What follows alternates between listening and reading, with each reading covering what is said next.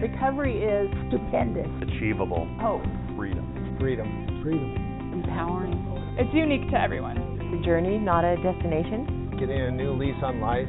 It's finding restoration after you fall down. Recovery is having the freedom to enjoy life. For me, it was finding a way to really love myself. My recovery is possible in part because of my own sense of purpose.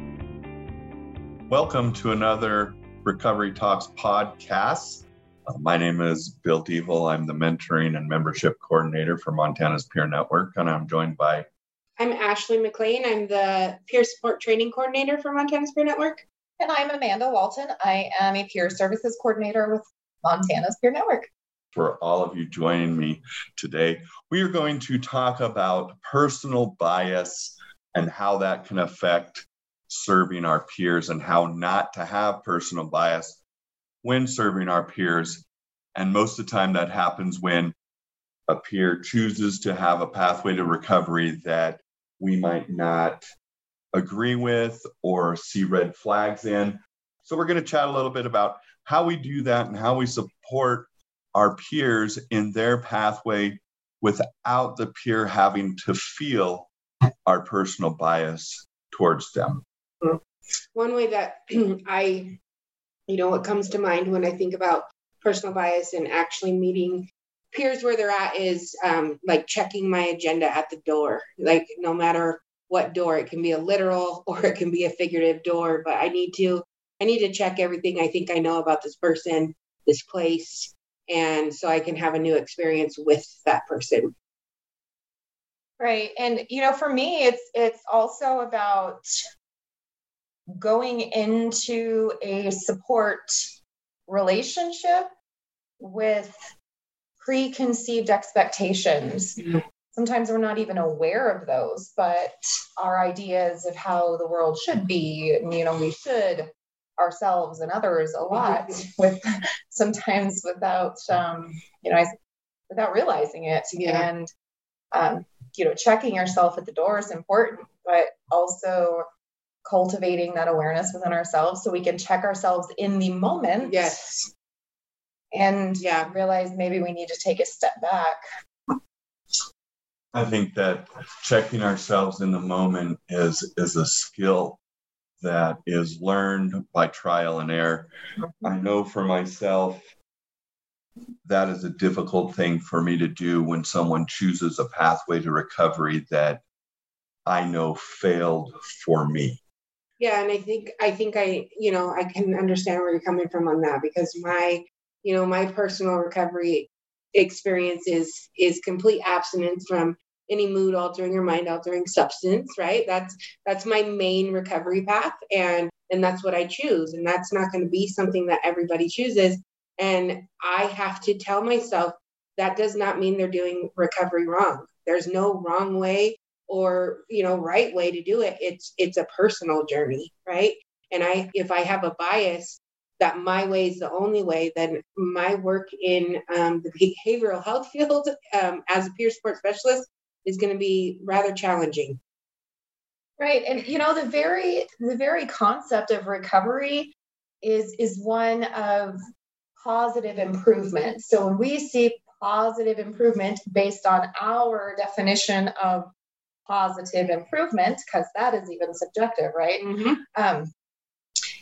That means that we are on that recovery journey. We are in the process of healing from one thing or another at various times, often simultaneously throughout our lives. Mm-hmm. And, just realizing that just because somebody may not be completely abstinent, this has definitely been an obstacle for me too.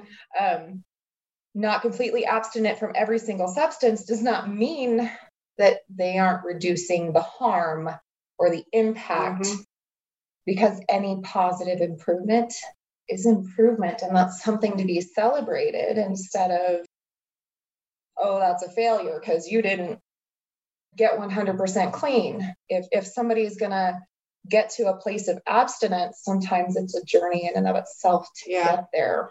Yeah, because when you think about that SAMHSA definition of recovery, and it's, that we improve our health and wellness and strive to live a self-directed life, right? Like there's nowhere in there that says that we have to be completely abstinent. And, we're just talking about substance use right now. Like, why is it different? Why do I have a bias towards that and not with mental health, medication assisted treatment, or not complete abstinence or mood altering substances in mental health recovery, right? As someone who is now experiencing that in this moment, you know what I mean? For me, in this journey of learning not to have bias when I am involved with a peer, it took me a while to realize that when their journey didn't match up with mine, that they were still in recovery. Mm-hmm. And for a while there, I didn't even consider that they were in recovery because their model didn't match my model. Right. And so I did a disservice to the peers that I was serving by allowing myself to think that way rather than meeting them where they were at and supporting them in their journey. And that's taken a while for me to not have that bias. Right. And it's a skill that's learned. I can remember this is where clinical supervision is super important for me. I was able to vent and just get it all out. And because I was at a place where I didn't understand other people's pathways, how that could possibly even work. But I was only looking at it from my point of view. And that clinical supervision allowed me to vent and be able to reframe my own thinking and people's journeys in their recovery. And it gave me an appreciation for being able to accept and understand that my definition of recovery is my definition for recovery. Mm-hmm. And others people's journeys and other people's definition of recovery isn't going to always match mine. No. Yeah. And that's what you're talking about, that venting space and place, that debriefing, that gives us the opportunity to overcome the culturally conditioned bias that we then internalize. It becomes internalized stigma, that we become judgmental towards ourselves and towards others because we judge others for the same behaviors that we used to have that we now resist. And that's where some of that bias comes in. And what bias really is, and I got this from a great guy named Stephen Samra in a call today, right? What bias really is internalized stigma. Yeah. That barrier, that bias, that is that internalized stigma that we have learned. It's that false belief that we hold about ourselves, others, and the world around us, and our experience with the world and other people. And so, as we are on this transcendental recovery journey together, that's one huge piece, being able to just get past that. And, that cultural perception, change starts with one, but whenever a lot of us really start working on that change, that's whenever massive cultural change happens. Mm-hmm.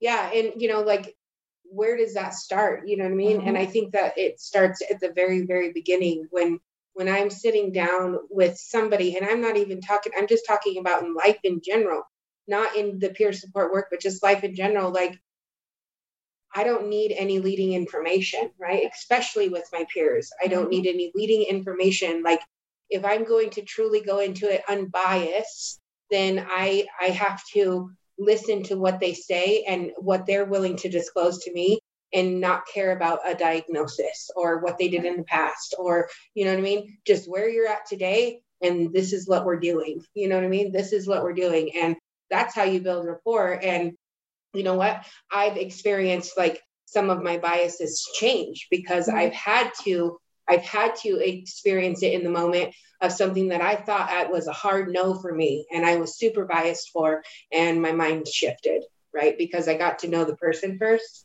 and I realized that change is actually possible for anyone if they want it. I think also when you have the ability to not have an agenda or have a bias towards a certain topic when you meet with a peer, it truly allows you to be present. Mhm. Right. Absolutely. It's a different level of being present without having an agenda, without having a set way of how you're going to approach a peer.